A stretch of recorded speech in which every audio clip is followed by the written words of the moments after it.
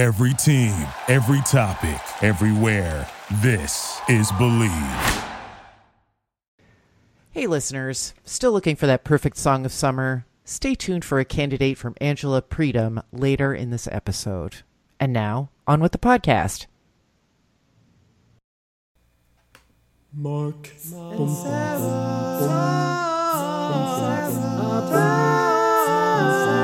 and talk about songs.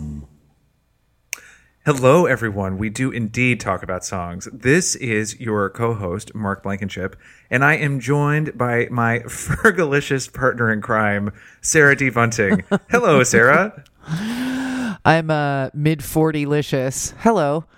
And Sarah, what have we got on the docket for today? We are discussing the song Pink Houses by, as he was known at that time, I believe, John Cougar. Who is like John Cougar, Mellencamp, Cougar, Mellencamp, Cudahy, Chandler. It's like a 28 times married all my children character. Anyway, let's go with John Cougar. Our journey to this song was a circuitous one. We were looking through some listener requests, and one of you, Dawn, asked if we would talk about Jack and Diane.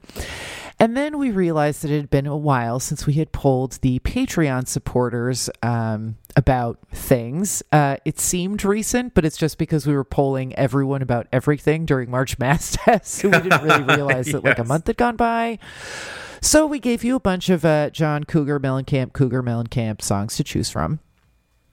And y'all chose Pink Houses. And I was like, the fuck is that? Like I said, Mark and I am that was like, I'm sorry, what? Like, is this one of the ones where like his model wife is playing a violin and Mark's like, no, you know this song. You just don't realize you know the song. And I totally knew this song. I did not know it was called Pink Houses. And I had some other sort of surprises along the way as I was listening to this song. Shall we hear a clip, or Mark, do you have any other introductory remarks? I think that sets us up quite nicely. So let's just bounce to that clip. Yep. Ain't that America? Here we go. Well, there's a young man in a t-shirt, a list to rock and roll station. He's got a greasy hair, greasy smile. It says, Lord, this must be my destination. Because they told me when I was younger, said, boy, you're gonna be president. But just like everything else, those old crazy dreams just kinda came and went.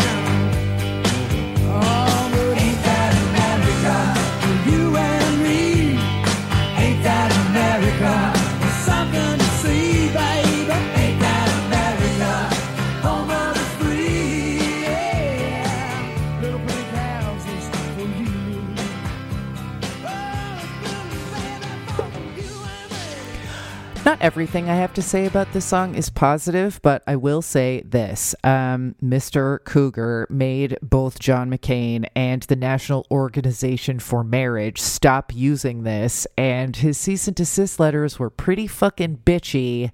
That's right. Cougar 2020, thank you, young man. Mark, what were your feelings about this song generally? I don't know if you remembered it from like... when it was out, because you were like 5. But see, my thoughts about this song... But it's never gone away. Yeah. Yeah, my thoughts about this song are wrapped up in my thoughts about John Cougar, Mellencamp, Stevens, Whitney, Jacobson. Debevoise, Plimpton. John Mellencamp is someone who I feel like I've been hearing always, but never actively chosen to listen to. I don't know, and I don't mean this as an insult. His music is fine, but I feel like if I want rueful music about the American experience, I'll just listen to Bruce Springsteen. I also had that in my notes, that this perhaps presaged the like real heartland rock vein that was about to be mined, because I was surprised that this came off the same album as Hurt So Good. Like, I didn't know this song was this early. Yeah, this song is old. Yeah. It's from 83. I mean, Bruce Springsteen at this point had started to dip his toes into the American heartland or whatever, the American working class disaster pool. But this album came out well before I think Bruce Springsteen had been permanently ensconced there. I mean, you had like Neil Young talking about harvests and shit, but this was like John Mellencamp is like one of the big guys who made blue collar tragedy singable. Like, he made it into something that sounds like fun and pleasant, and you can yell it at a bar. And you can't really do that with a Neil Young song, no matter how much you want to, I believe. So, I mean, it's not like he's coming from nowhere. Obviously, he's inspired by things. But my point about John Mellencamp is that, why is it, Sarah, and maybe you agree with me, maybe you disagree with me, why do I feel like that he is at best a C+? That's my existential question. Because, well, it could be just something that, like, because this has been or something that was commissioned to sound extremely like it without, like, blundering afoul of copyright, has been in every fucking Chevrolet commercial since we were in short pants. Yes. And that it is, the song was like, it's just like a sort of tone poem song about things that he saw when he was driving around in Indiana. And then they shot it in Indiana. And like, fine. Like, it's a fairly straightforward thing that I think was not, you could argue that based on like the sing-along nature of the chorus and the fact that that the lyrics are "Ain't That America" in the chorus, that this was like cynically designed to be sold to Coca-Cola or like, Dr. Pepper half calf or whatever it's being used to sell. Like, this is absolutely a song that, like, if you watch enough live sports, and I watch a lot of baseball, every truck ad has something like this. So this is like, that's not like art, that's commerce, and it's also wallpaper. Yeah, and in a way, I guess that's not really John Mellencamp's fault that he managed to perfect. No, absolutely. He managed to perfect that type of songwriting that makes straight guys with beers in their hands feel comfortable singing along because they feel perhaps seen by music like this. Yeah. But I guess, and I'm also thinking too, John Mellencamp has a song called Scarecrow, which is Rain on the Scarecrow, Blood on the Plow. It's a song about how American farmers are being fucked over. Like, of course it's like a good thing to write music about these types of people. I guess there's just something about the execution of the John Mellencamp version of this that I have no real enthusiasm for. I'm fine with John Mellencamp, but there's something about Bruce Springsteen. There's something about Neil Young. There's an urgency. There's a cleverness of lyric. There's a muscularity to the music. There's something else that they have going on that I feel like John Mellencamp is he's the network he's the network TV version of their HBO experience. I think you might be on to something there. I think that Springsteen, at least concerning matters of the actual heartland, like, not that he's not allowed to have opinions about Nebraska, but you are so strongly associated from New Jersey, you need to take your Tom Joad shit and sit down. I'm just not a huge fan of, like, I don't know, that album. I think it's annoying. Sorry, they're gonna pull my Jersey Girl card. But I think you're definitely on to something, and I think he's sincere. I think he has, like Springsteen, been like kept a pretty low pro and like still been where he's from, Yeah. even when he was hugely famous. He seems like a pretty nice guy. He's dating Meg Ryan now. Is he? Yeah, I think they've been together for a while. So she divorced Dennis Quaid to get, well, you know what? There's no arguing with her taste, because I still would with all of them. Maybe not her.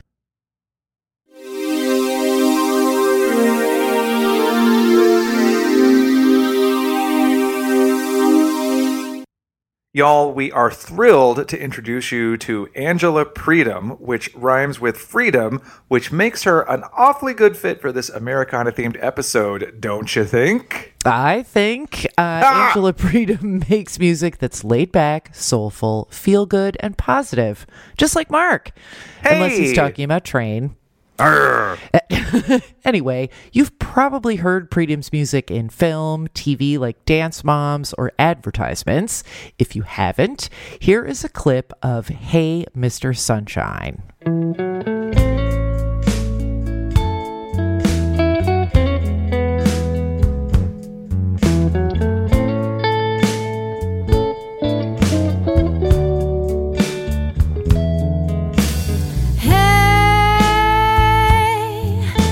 Sunshine, won't you turn your love my way? Oh, that's very nice. And I mean it as the highest possible compliment when I say I want there to be a revival of Ally McBeal just so she can sing this song in the Vonda Shepard slot of the episode. Because I just think this song is so good. Yeah. And just effortless. Hey. Oh, yes. So jealous. It's exactly the kind of song that like creates a sense of mood. And also that is John Patrick Peters on the guitar there, by the way. If you want more sunshine or to learn more about Angela and support independent artists and musicians, she is on Facebook, Twitter, and YouTube at Angela Freedom. It's not spelled like freedom. That's Angela, Predhomme. And we will have links in our show notes as well. Or you can just search for Angela Freedom on Apple Music, Pandora, or Spotify. Again, that's Angela Freedom, Predhomme. On it, Mr. Sunshine. All right, back to Cougar Town.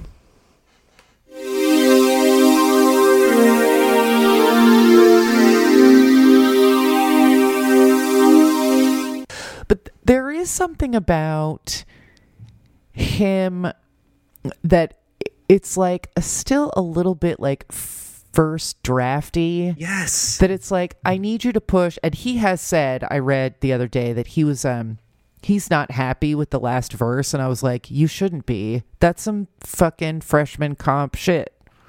The thrills, the bills, the pills that kill. Like, no. No, you cross that one out and you like spring the rhythm a little bit or something like in a song that's basically this, like, I wouldn't say it's cheery, but it has an Americana flavor to it. Like, you have to make the lyrics work harder so that it doesn't sound like it's from an ad.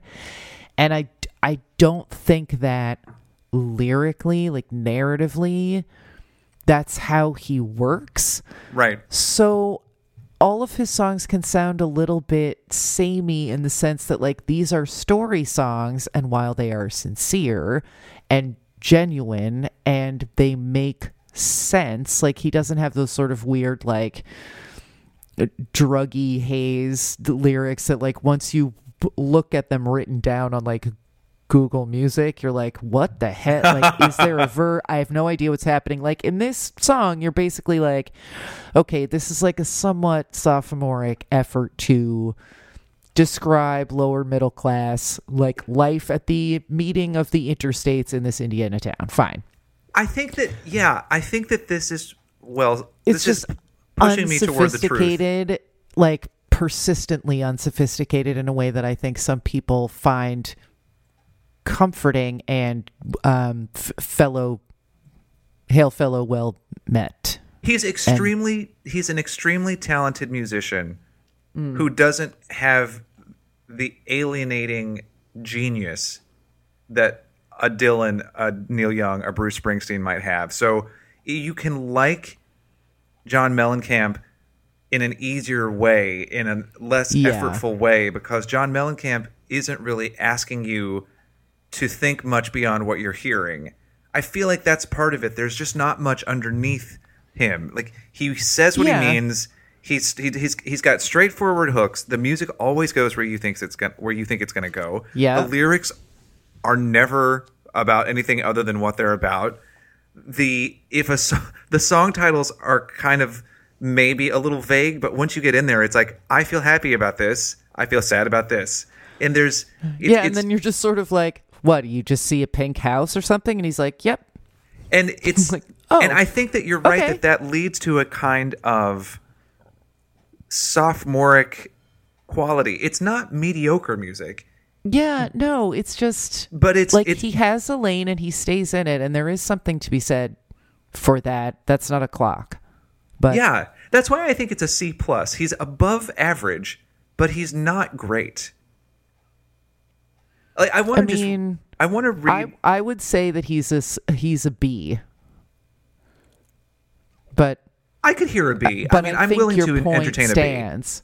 And I also think that, like, Jack and Diane, like, once you have written the ne plus ultra of songs about, like, curdled nostalgia that is, like, radio played to death, and there was a seamless transition from it being on regular rock radio to it being in the oldies station, and, like, it will always be with us. Yes.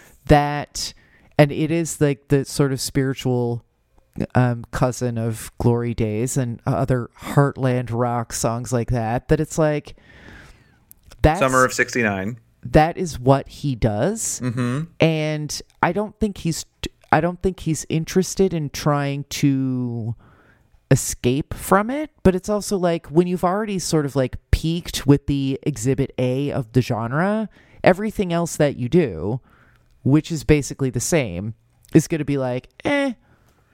And I guess this is also making me think about the fact that, unlike many other artists, John Mellencamp never tried to wildly reinvent his sound. He never released the Zooropa album. Oh, you know, Lord. he just was always this guy. Like, I'm from Middle America, and I like straightforward rock songs with straightforward rock instrumentation. This is what I do. There's a lack of pretension there that is appealing, certainly. Yeah, like, I just like to imagine him, like, looking at, like, he's in Old Navy and he's like, men's jeans have Lycra now? That he's just like, this is not where I want to live, this world.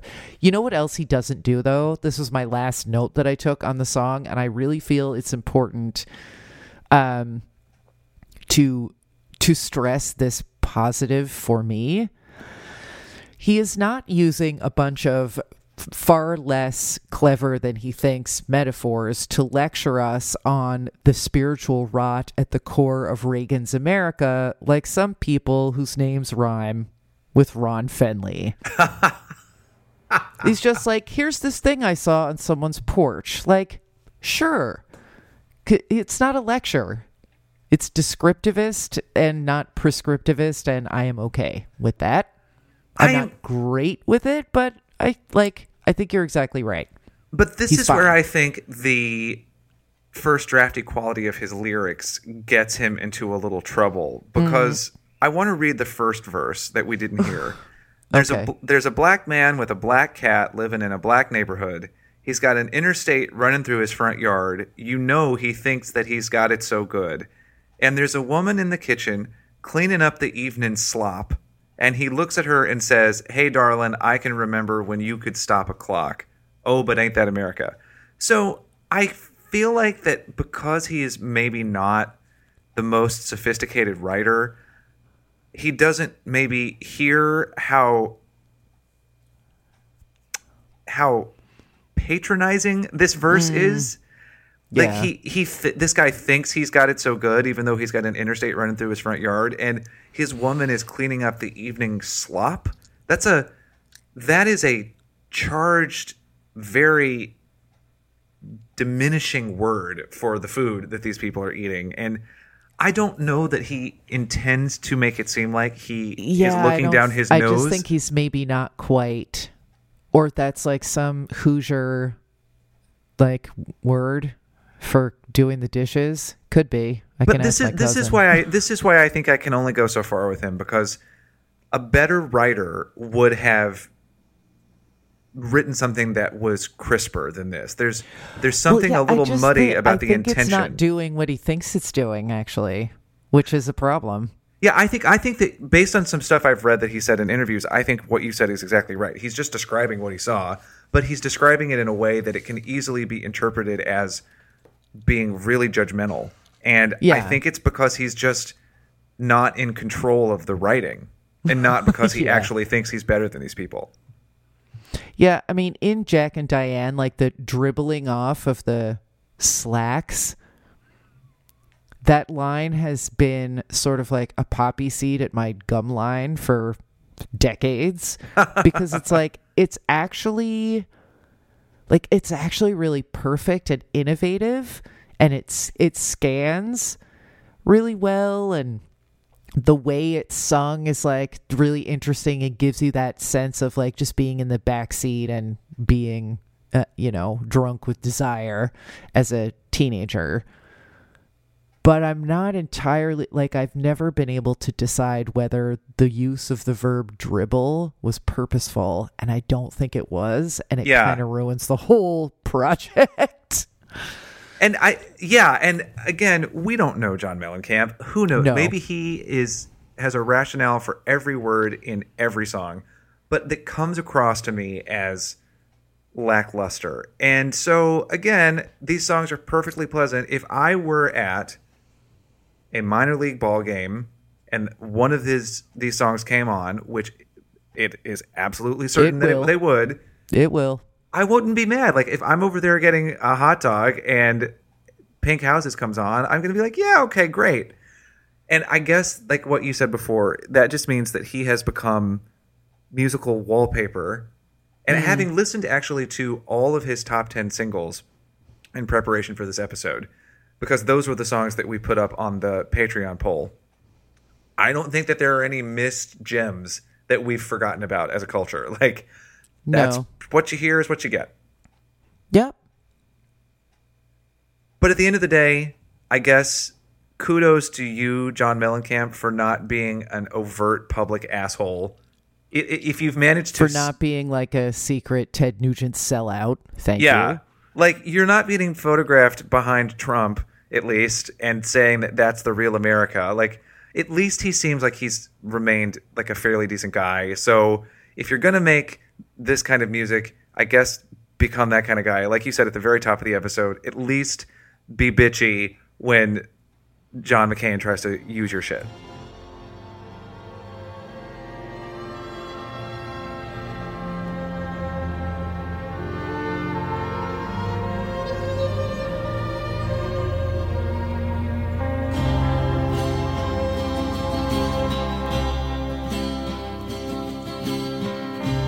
There you stood on the edge of your feather, expecting to fly. Mark and Sarah Talk About Songs is hosted by Mark Blankenship and Sarah D. Bunting, and edited by Sarah D. Bunting. That's me. Need to talk to Mark and Sarah about song requests, ads, or birthday readings? Email us at talkaboutsongs@gmail.com, tweet us at talksongs, or find us on Facebook at facebook.com/mastass.podcast. To become a supporter and producer of the podcast, visit our Patreon page at patreon.com/mastass. And as always, thank you for listening. Sweet spent with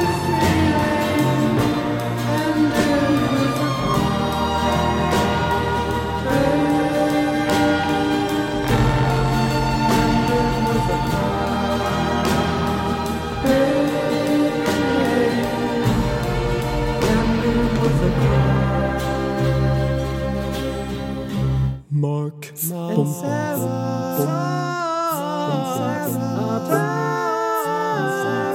Talk about songs. Thank you for listening to Believe. You can show support to your host by subscribing to the show and giving us a 5-star rating on your preferred platform. Check us out at Believe.com and search for BLEAV on YouTube.